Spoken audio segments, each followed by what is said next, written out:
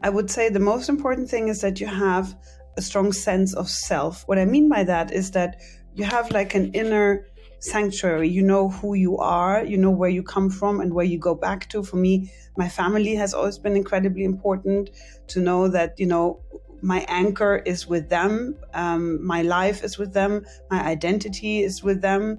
Then I can always go back to that. I think it's a bit like, I always thought the image was a bit like being an astronaut, who ventures out of the spaceship and then is attached, with this rope and flies around. But you need to be attached to something. When it comes to mental health in the workplace, the buck stops at the top. A survey of 34,000 people across 10 countries revealed that 60% of people worldwide say their job is the biggest factor influencing their mental health. And whether we realize it or not, the way we show up to work, as managers, leaders, or colleagues, affects the environment around us and the people in it. Managers in particular have an outsized influence on our mental health in the workplace. The same study showed that managers have just as much of an impact on people's mental health as their spouse, and even more of an impact than their doctor or therapist. A whopping 81% of employees worldwide say they would prioritize good mental health over a high-paying job, demonstrating just how much the workplace environment can make or break an organization's ability to attract top talent and keep it. In today's episode, I spoke to Florence Gaub, the Director of Research at the NATO Defense College in Rome, about how to show up as our best selves at work and how to notice and prioritize the mental health of our colleagues and employees, including in times of crisis. We also spoke about fostering our self-confidence in order to show up authentically at work, how to learn from our failures and those of others, and what sports can teach us about resilience in the workplace. Hi, everyone, and welcome back to Mindwork, where we're on a mission to transform mental health in the workplace, one story at a time. I'm your host, Jasmine El-Gamal. Hi, Florence. Hi, Jasmine.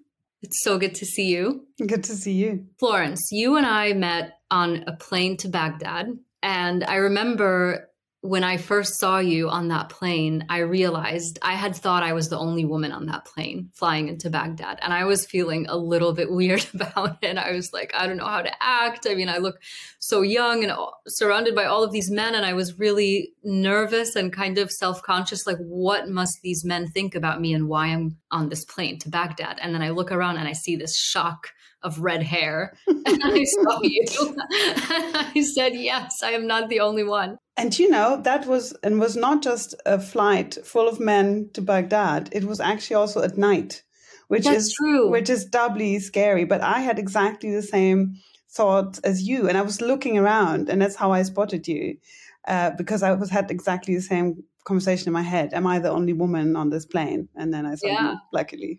And so it turns out we were both invited to speak at the same conference, and we had a great time. Obviously, it was a great conference, but we also really bonded over so many things, including being very often the only females or one of the very few females in these really high stress environments that we had both worked in. So you had worked in Iraq, you did your PhD on how militaries kind of recover from civil war, which I think is a fascinating topic. And then you've worked at think tanks in Europe, in European capitals, focusing, what would you say, mostly on European issues or global security issues? Probably. I would say security issues more generally. I had a very strong focus on the Middle East, North Africa.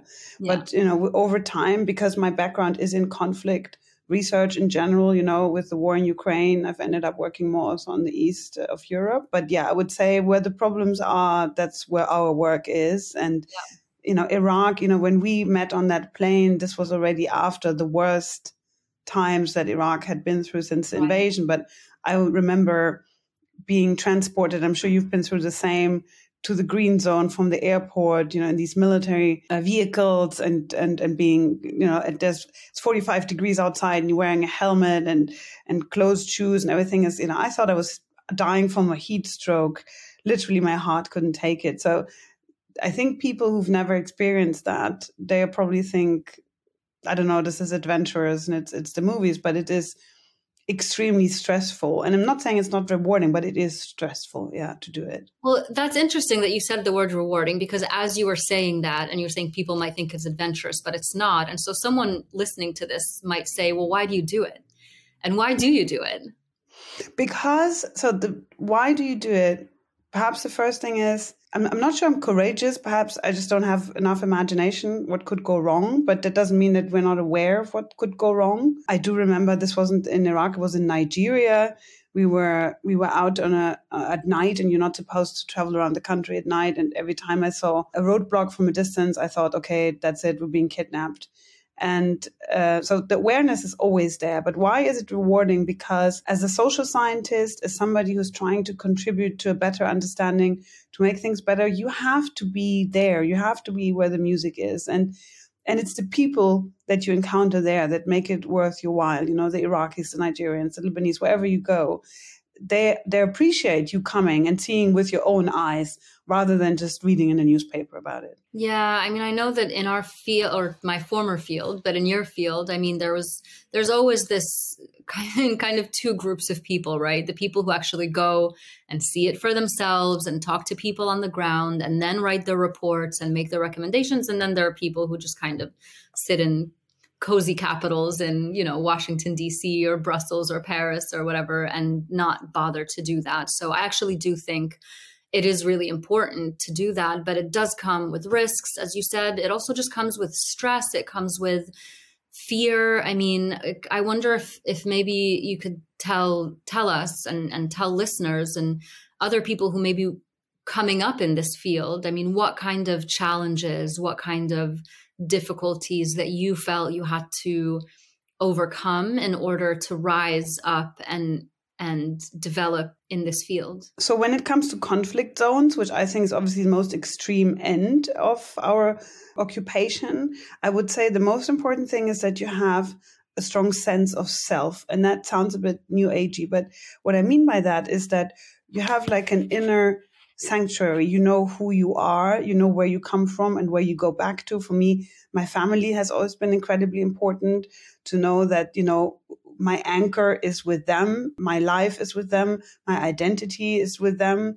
Then I can always go back to that. I think it's a bit like, I always thought the image was a bit like being an astronaut, who ventures out of the spaceship and then is attached, with this rope and flies around. But you need to be attached to something, and that, of course, you also, everything else in life that matters, life hygiene, so to speak, like meditation and watching what you eat and drink, and also information you absorb, all of that on top. But I would say the most important thing is know where your center of gravity is in life. Then you can go pretty much anywhere, because you will never lose yourself. You always have a place to come back to. And I think that's especially important in environments like the ones we're talking about, national security, even journalism, academia. I mean, these are really tough, really competitive environments.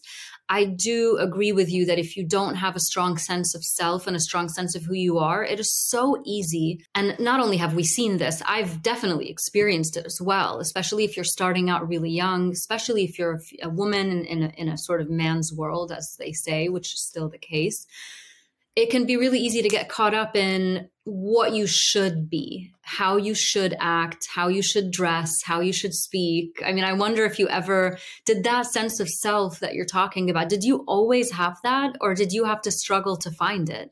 I love that question. I would say, you start out with something.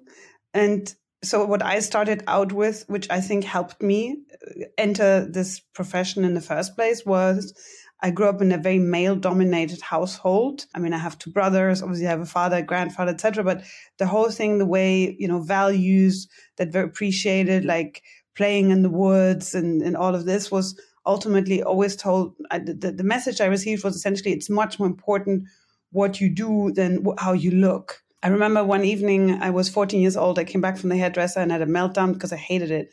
And then I cried for a bit. And then my father at some point put his foot down and said, now I've had it. It's not about what's on your head. It's about what's in your head, And I think this emphasis still today, that the way women look and how they behave towards men and all of this like feminine mystique nonsense, I think the fact that I grew up in a household where there was almost no emphasis on that, that definitely played a role. But then, of course, you build your sense of self also through your career and your work identity. And I think I learned a great deal, especially when I worked in NATO Defense College. Most of my course members were officers from the Arab world. So you shape, you navigate, and you take cues from the feedback that you get. And I was lucky that a lot of the time it was very positive. But of course, there were also negative experiences. And then you also have to integrate that. So I would say I started out with some capital and then I built it over time. Yeah, I'd be interested if you feel like sharing any of the negative experiences, because my next question was going to be, was there ever anything that sort of knocked you down? You felt like I feel like there could be a whole episode just on things that have knocked us down that we had to get up. But yeah, I'd be curious to hear about that. But I just wanted to say first that, when I first met you, I watched you at that conference, I was so taken by you because you just seemed to me as this person who really had a very strong sense of confidence, a strong sense of self. I mean, you looked amazing. It's obvious you love fashion. And we were in Baghdad at this conference, surrounded by men in suits. And you looked like you were someone who loved fashion, was unapologetic about it, but also you were really serious. I remember your talk. You had everyone hanging on your every word because your talk was so good. So was that a balance that you had to work really hard to find? Was there ever a moment where that confidence was sort of shaken by something or someone and you had to figure out how to get back on your feet? So first of all, well, obviously, thank you, first of all, for this very sweet, and I had a very similar impression of you. And I really appreciate it when people tell me nice things along those lines, because I don't think overall humans aren't necessarily super kind to each other. The thing is that I think, first of all, yes, of course, I've been knocked down. And if anything, I would like to, for people that listen to this and get the impression, and that I hear that a lot, Florence is a superwoman, she can do anything, she looks amazing, and all that, who think that my path has been easy, they're just wrong. I think, first of all, I don't think anybody's path is really easy, because being human is not easy. And of course, like everybody else, I have experienced very difficult things, both in my private life and in my professional life. So I think that's just a general statement I wanna make. Now, if I give you some examples, and then I'll talk about fashion, some examples of how I've been knocked down. I think the most difficult moment in the beginning of my career was I had just joined NATO Defense College, and somebody very high ranking told me to my face, "We hired you, although you're a woman." And wow. That really knocked me down. And because I thought, I think my gender should be irrelevant, because I'm here because I'm good at what I do. And it upset me a great deal. And the way I handled it was that I had a very good boss, a U.S. Marine colonel. I went to see him. I just needed to confide in somebody. And then the next day I started a fight with the assistant of this high-ranking person over something. And then he said, "Why are you picking a fight with me?" And I said, "Because I can't pick a fight with your boss." So I took the energy somewhere. It's not like I swallowed it. And, at the end of the day, even that person, they came around and they said, "You did an amazing job." And we love that. And so maybe I turned things around. But, one of the things that I did at the time to help myself, because I thought this happened once, it will happen again, or something along those lines will happen again. I was just reading the biography of Gertrude Bell, the British explorer of the Middle East like 100 years ago. And I thought, well, she's a very good reminder that I am my challenges are so insignificant compared to hers, because it was before World War I. She was a single woman traveling in Syria with a bathtub, by the way. And she climbed mountains and she drew maps, and she went to villages where they didn't have electricity and hot water and all of that. And I thought, if she could do that, then certainly I can deal with a few misogynistic comments. So I printed a picture of her and I pinned it on my wall in my office to remind myself every day I came in, if she could do it, then I can do it, which is just, another sign another way to say that how important role models are. And, Gertrude Bell probably also had lots of shitty moments. Heroes are not built through streamlining, but this is again bumper sticker territory, but precisely the way they handle the challenges will show you who they actually are, how well they get over them. And then about the fashion, I remember, I just love fashion. It's not my life, but I just love playing with it. It's part of creativity, expressing who you are. And I remember asking a colleague a few years ago, for this event, should I rather wear these shoes or these? I would prefer these, but they're too bold. And he said, people should see what they're getting. So just be upfront about who you are. And this is, again, we keep coming back to pretty simplistic statements. But actually, I thought, yes, if they don't like who I am, then they shouldn't be working with me anyway.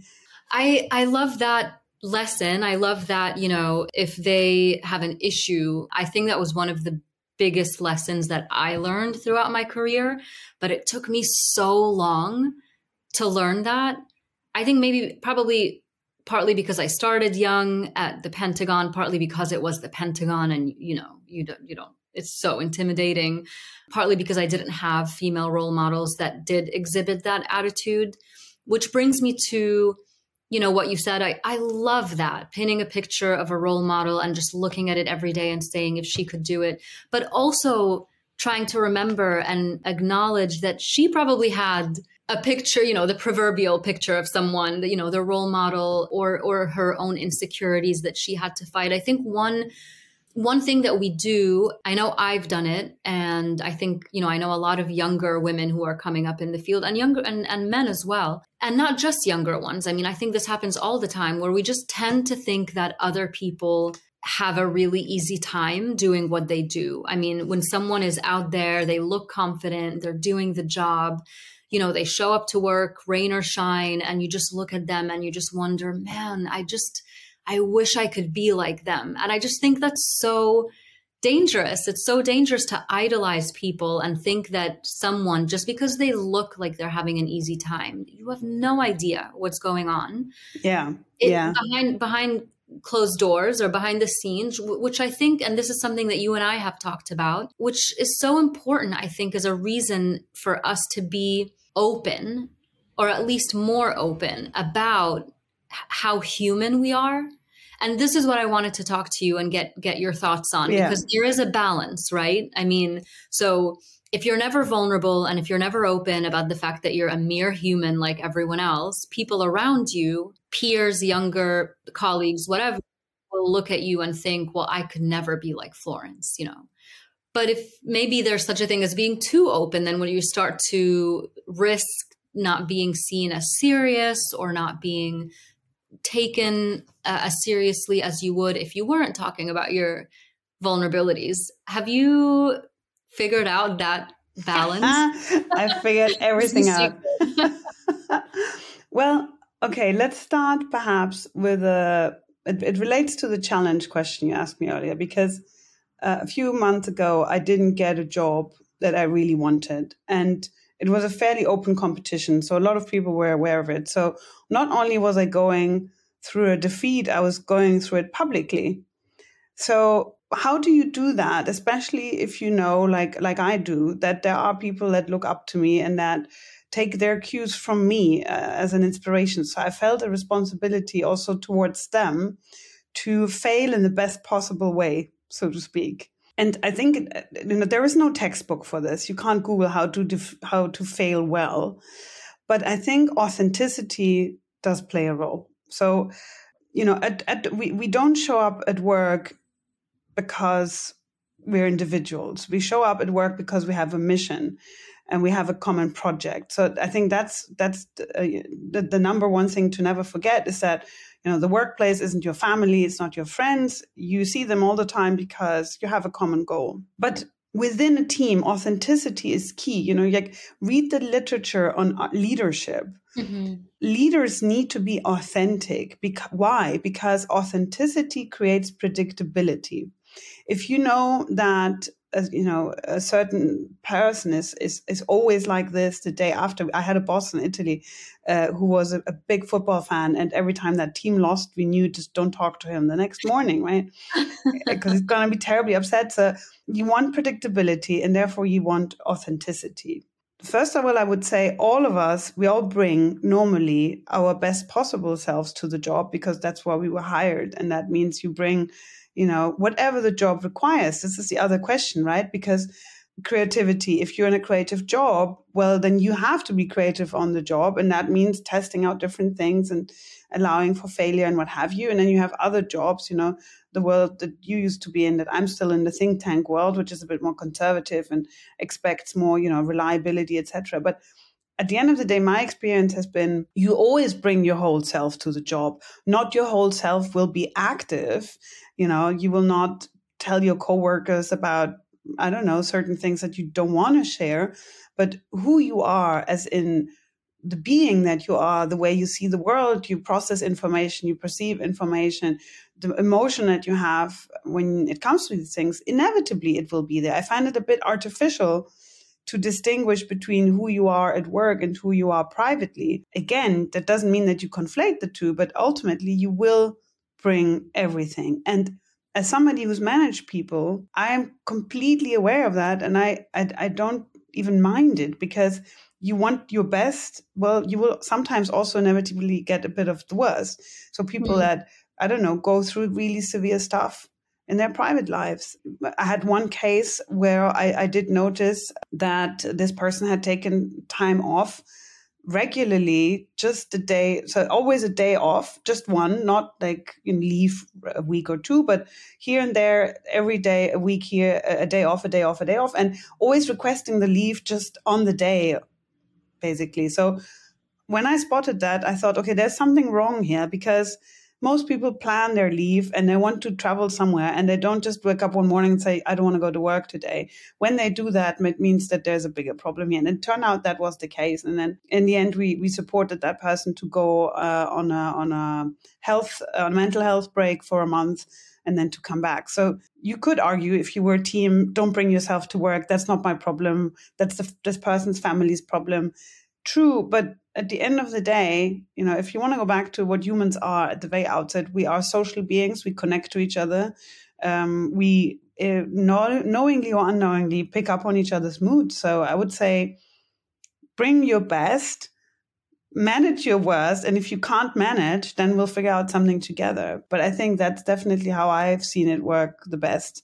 I've had, especially young women sitting in my office, really being overwhelmed with things like finishing their PhD and then struggling with tears, and then telling them, you know what, that's totally okay. I've been there. I've struggled with that.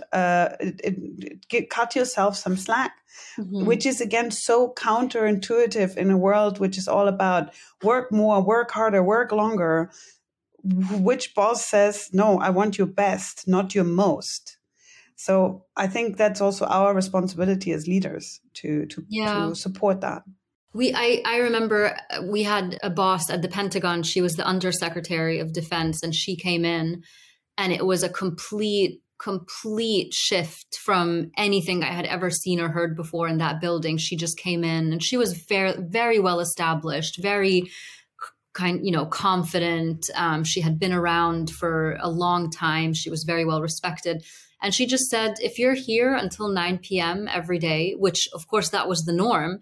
And I remember not leaving before 9 p.m., even though I didn't have anything to do, because I didn't want to be the person who left early being before 9 p.m., by the way. And she just said, if you're here until 9 p.m. every day, I'm going to think less of you, actually, because that doesn't seem to me that you're working very smart. I want you to work smart. I don't want you to work hard. And just the fact that this woman, this boss, this supervisor, leader, was able to say that set so many people free. I cannot tell you how many people just started, thinking about their lives, thinking about going home to their families, without feeling guilty. And so coming from the top, coming from leadership positions, coming from you as a supervisor, you saying, you set the tone, right? Yes, and And so, that's so important because that's also something I had to learn. So it's one thing to tell your staff, don't work later than 9, but then you send emails after 9 o'clock. They will respond. So for a while, I kept telling people, you do you. Just because I write to you after 9 doesn't mean I expect an answer. But then I realized, actually, no, you have to lead by example. You have to not email them after 9. You have to not write emails when you're on holiday because they're taking their cues from you. So yeah. I think that's also the responsibility of leadership. But if I can actually jump off on what you just said on this question of how long we work and work smarter, not harder. And, I've read so many books on productivity. Fact is that you need to learn as somebody who works in the knowledge economy, to manage the engine that is you. There's you at a mind level or what have you, but you're not just a machine. You're not just a machine. You're not a machine.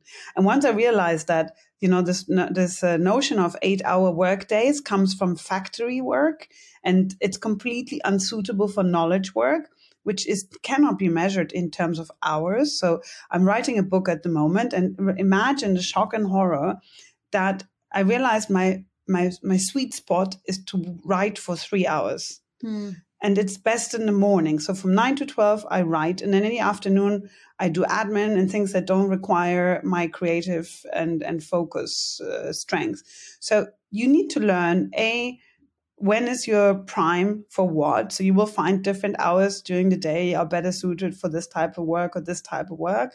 I don't do Zoom calls in the morning. I do them in the afternoon. It's things like that. Know when your engine works best. And then, of course, all the other things around it, like getting proper sleep, don't self-medicate with alcohol, eat well, see your friends, make some space for fun. I mean, all of these things, we keep saying them. And then it's almost like society goes, okay, but really, isn't there a trick to be more productive and to be a machine that churns out the brightest? No, there isn't. The human mind has its limitations, but it's also your most precious resource and your most precious, production device. So take care of it, and then it will actually deliver. Yeah. And that's so important for, especially knowing that different people operate differently. Some people are early birds. Some people work best at night.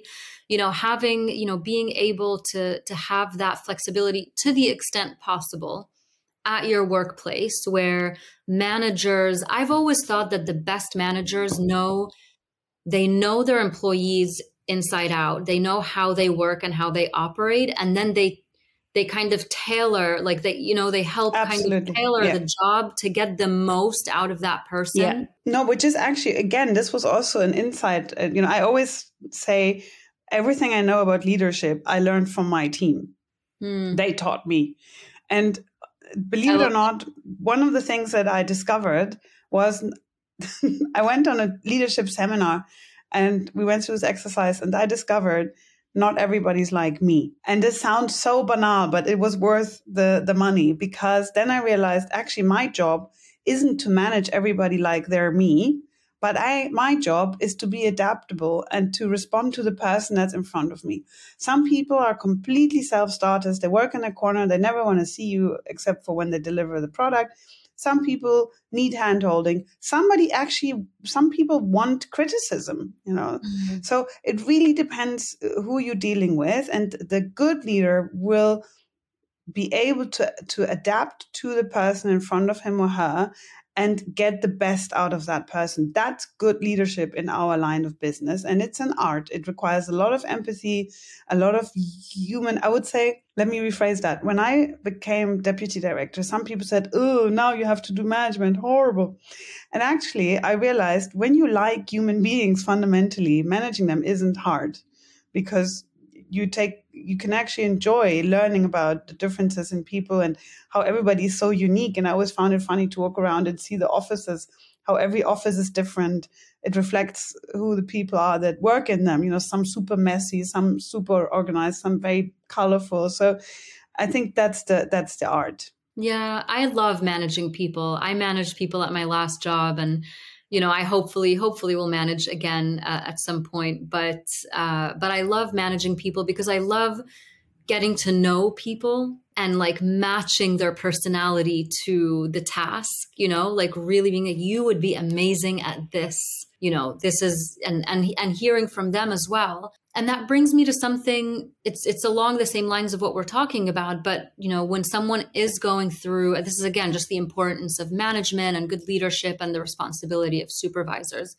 When you see that someone is going through a hard time on your team, the way, for example, I think it's amazing that you were able to recognize that pattern in the employee you were telling us about, because that can very easily be missed if you're not looking for it, but also if you don't care about your employees in a human way, you would never notice that someone is just taking a day off here and there, calling in sick at the last minute, and then think to actually do something about it. So I really applaud you for that. But I think it's really important as part of that a listening exercise, being a good listener as a manager. It's such an important, I think, pretty underrated quality. And, people assume managers should speak, but I actually think that listening is such a critical part of being a good manager. Yes. And, especially in the line of business that I'm in, you are like a conductor of an orchestra. Yes. Now, what does that mean? Well, it means that every single person in the orchestra knows stuff that you don't. I'm not an expert on cyber. I'm not an expert on China. I have people in my team that know these things that I know nothing about. So they have superior expertise, but my job is to get the best out of them. So by definition, it means finding out how they tick and how you get them to deliver their best. So you more in a conductor/coach logic than in I'm the boss, I'm telling you what to do. Trust me, I tried that in the beginning. It took like a week until I figured out that's not working. And so for cases where I found, for instance, people struggling, one phenomenon that's quite common is, I'm not going to say writer's block, let's say failure to launch. People arrive and then for the first publication, they just get stuck. And I had one of those cases and I said to her, you know what? We just need to get this out. And it doesn't matter if it's not good. You're going to be just relieved and the next publication will be awesome. So let's just get it out and I'll help you. I'll help you get it out there. I'll be your midwife. That's my job. But just to bring her back into confidence. And I can't remember who that was, but I said to somebody, look, if you don't trust yourself or you don't have the self-confidence right now, you can't generate it, perhaps just take comfort in the fact that I think you're great. And if you think I'm great, by extension, what I think about you is great. So you're great. And I think that's important, to be able to give people encouragement and empower them. Although that's kind of a stupid word because it's not me giving them the power, but showing them I believe in you and I know you're good at this. And if you're not, then we'll find how to get you there. So that's, I think, a super important part of being a leader of a team. Yeah. And I also think what I was getting at before is when someone, and this is, specifically someone dealing with difficulty, someone dealing with a mental health challenge, a personal challenge, not only to make it clear that you are there to listen without judgment and that you do want to know what's going on if they're comfortable talking about it. But then, and this is so, so, so important, I feel, to ask them what they need, as opposed to you deciding they need X. So a lot of managers, especially now that mental health is kind of starting to be a thing, and companies are trying to do more, starting to learn more, starting to institute, certain practices or resources.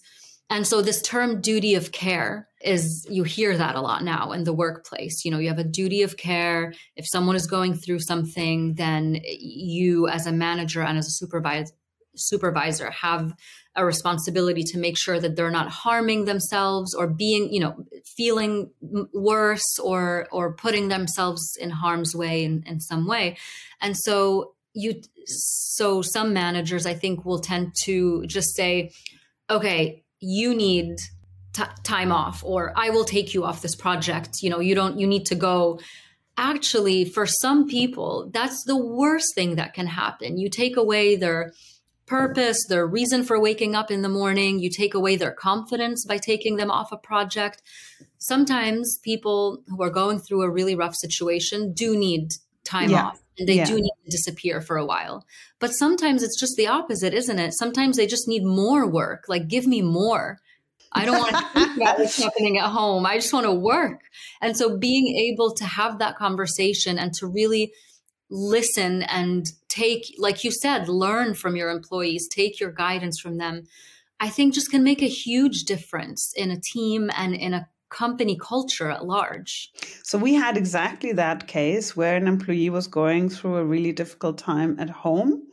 Then we put a trainee on by her side to help her. And in no time, that led to a huge conflict. So the trainee came to my office and was crying. And then I went to see her. And then we had a conversation. And I said, the problem is that actually we were trying to help you. And I said, is it perhaps that you're taking all these things on and you think we taking them away from you means you be disposable and eventually you be let go? Yeah. And she said, yes, there's some truth to that. Exactly. So I said, well, see, we're coming just from a good intention. We want to help you. So perhaps can you just acknowledge that?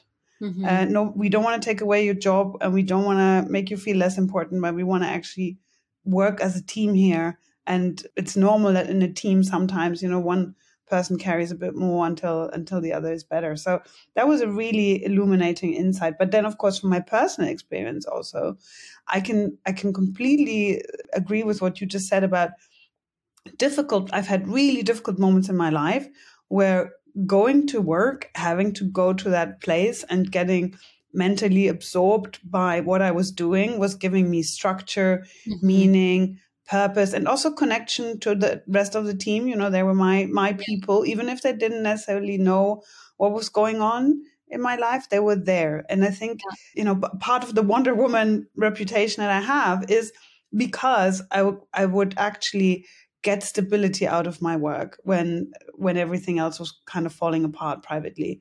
So I think that's absolutely, don't just think people go through tough times, so you can't count on them. But actually, perhaps they need exactly that, and they will be excelling because they mentally want to get away from something else.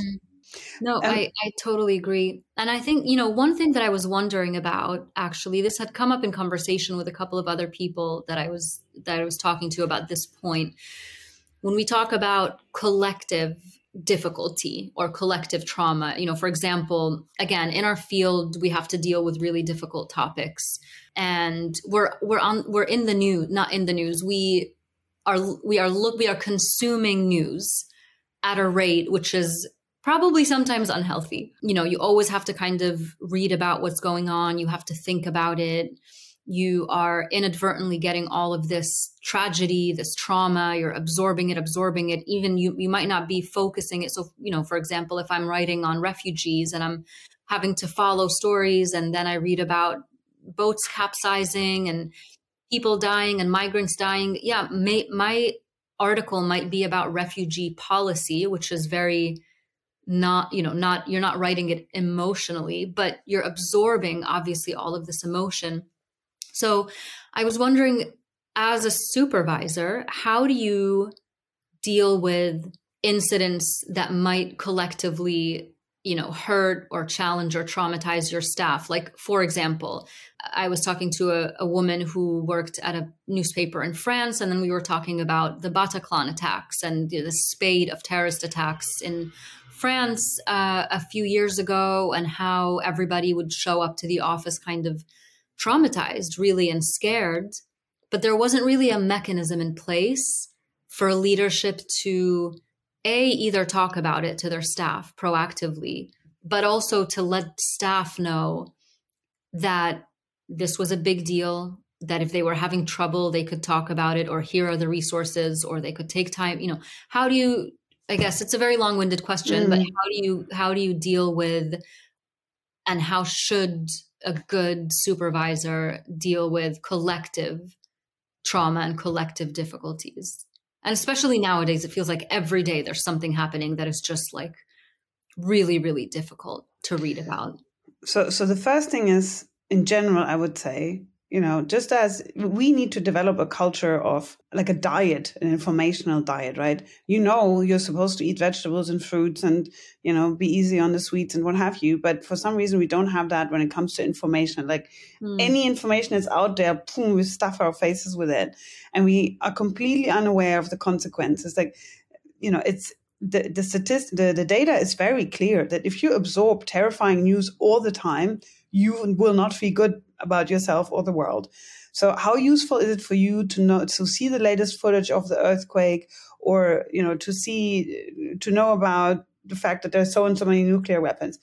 The purpose of information is that you do something with that information. So unless you can act on it, so climate change, for instance, change your behavior, I don't know, write to your local politician, but don't Google the worst case scenarios. You're just going to terrify yourself. And that goes back to what I said earlier. You are your own resource. Be very mindful of how you feed that resource with information. But you just mentioned the Bataclan. So I was in Paris during the terrorist attacks, and I came to the office and on Monday, so 3 days later. And one of my colleagues came out of his office and said, "France, Sébastien is dead." He was in front of one of the restaurants. And this was a guy I had studied with, and my colleague, it was one of his best friends. And it was like in a movie. I was holding a handbag and I just dropped my handbag, So because, I mean, you see the films, you think people don't drop shit when they're shocked. Yes, they do. Oh my gosh. And so how we handle it, so at the Institute, nobody handled it. But I think the image that always comes to mind is I once saw a news item about a fox that had broken into a penguin enclave in a zoo, and all the penguins were really scared. And you saw them all huddled together in a corner. And this is, we're human beings, we are social beings, and we need to huddle together when something like this happens. So what we did, I remember we went out together for drinks. And it wasn't about the drinks. It was about, we need to be all very close to each other and acknowledge that we've experienced this together. But we take safety from the fact that we are a group and we're safe here right now.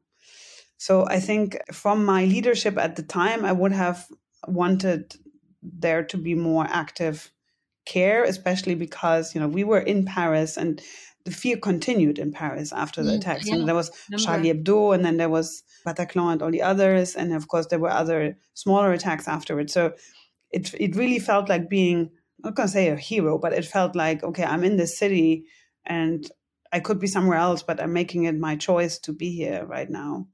But by extension, as the person working on Daesh at the time, I've had to watch, like, I don't know if you had to watch that, but I've seen, because I was an expert witness for many cases, I think for more than 50 cases in courts, especially in the UK. And I watched execution videos, propaganda material, you name it. And it's very funny because it's like, for a lot of these pictures, my brain, I can't access them anymore. It's like my brain just closed it off. So I tried to remember what I saw, and it's like access denied. Wow. Some of the footage is like my brain literally said we cannot rewatch that mentally. But I think what happened to me instinctively was that as soon as I started working too much on these cases, I would get nightmares. And then as soon as I had nightmares, I said, okay, I need to take time off and not work on this for 2 or 3 months. And then we can come back. So it's not like it's traumatizing and it's eternally traumatizing. No, most people recover from trauma. And just watching these things, you can get over it. But here we come back to the sense of self. Go back into your space shuttle, be with your friends, be with your family, or be with the huddled penguins in a corner before you go out. So your battery needs to be recharged. I think most of us charge our iPhones more than we charge ourselves. So do that. And that is so true.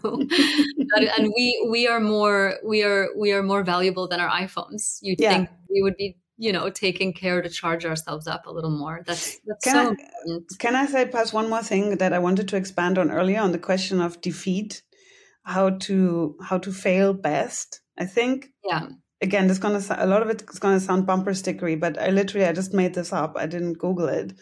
But I think obviously the first thing is you just have to go with the flow, live the emotion, cry and scream and what have you. Boxing is great, by the way. I love It boxing for that. is. It Yeah, is. for anger release. And then review the battlefield, so to speak. What is still there? And you'll find that most of the time, not everything is lost.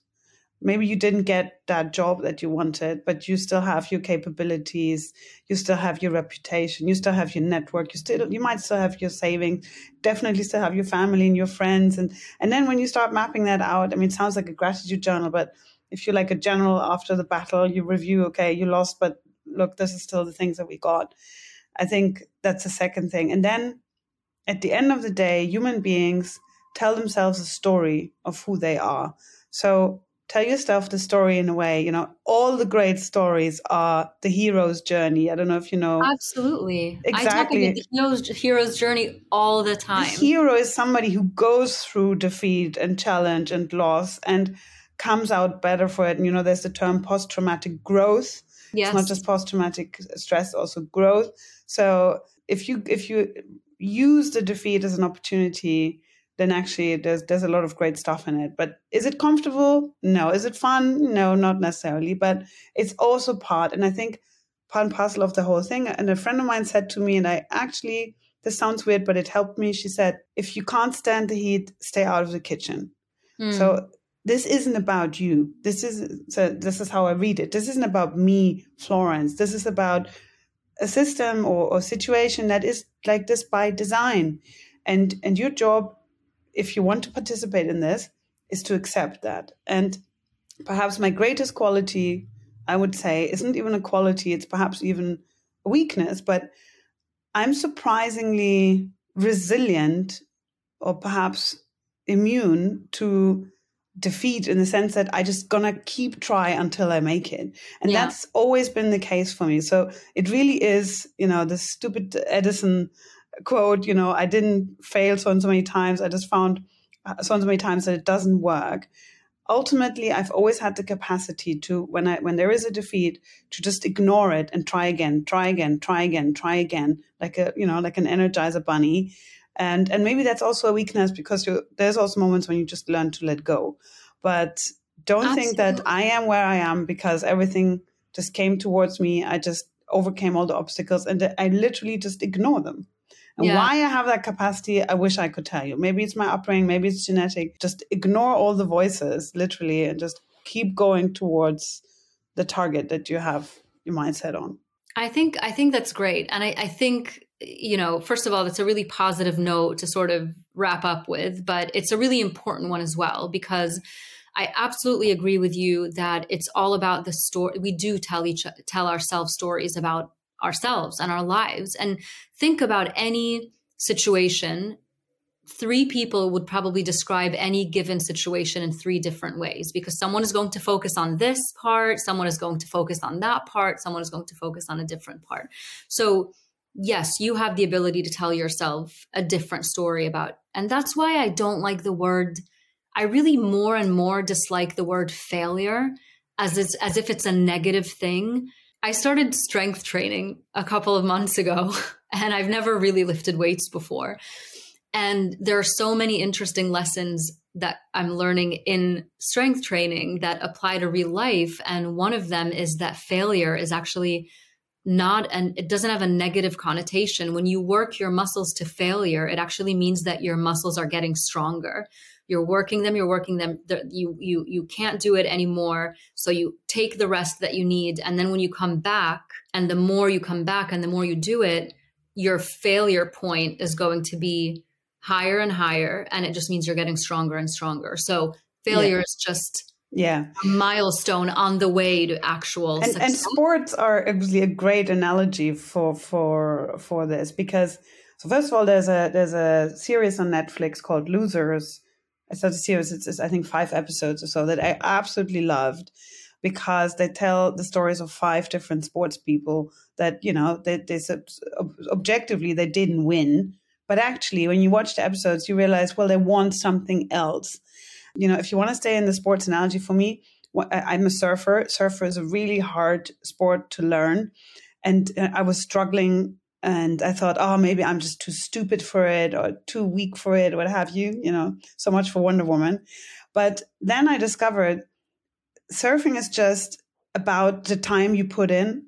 So even if you miss that wave or you surf it badly, everything goes into your database that your body will need or your brain will need to become better at it. So every minute in the water, since I've understood that, actually, it's become so much easier because I realized not every wave needs to be amazing. I don't need to excel at this. I just need to show up. And I need to keep doing it ad nauseum and just not give up. That's my only job. And I think that also applies, obviously, bumper sticker territory, but that applies to a lot. I agree with you. Failure, fail in the best possible way is actually an art because then you grow from it. I feel like that's like your next op-ed. Like there's an article there that needs to be written, like how to fail. That's how to fail in the best possible way. I totally agree. And I think that if there's one thing that I would want people listening to this podcast to come away with is that just show up, just show up and learn. Nobody ever, I know it sounds cheesy, but just like nobody ever got to where they were easily. And I don't know anybody who isn't at least somewhat grateful for the mistakes they've made or for the challenges that they faced, because we literally wouldn't be here where we are without those mistakes. Obviously, try not to do them again. Try not to repeat your mistakes, but the challenges and the so-called failures, I think that's what makes us who we are. And and you just, keep showing up. I love that. That's a great, great piece of advice. It was so lovely to talk to you, Jasmine. Yeah. Thank you again, Florence. I'm really excited for people to listen to this. I think there was a lot of wisdom in this episode. So thank you for your time, and I will talk to you very soon. Bye-bye. Bye. I hope you found this conversation helpful. Join me next week as I chat with Arno Michaelis as we discuss how to protect our mental health when we're working with really difficult topics such as hate, polarization, and extremism, an extremely relevant topic given the political and social climate today. We talked about how we can work together to foster understanding and spread love and acceptance between communities of different races, religions, and political views, and how Arno's own journey inspired him to devote his life to helping people find acceptance, empathy, and peace over hate and violence. So join us next week, and don't forget to subscribe, leave a review, and share with your friends to help us get these conversations to people who need to hear them.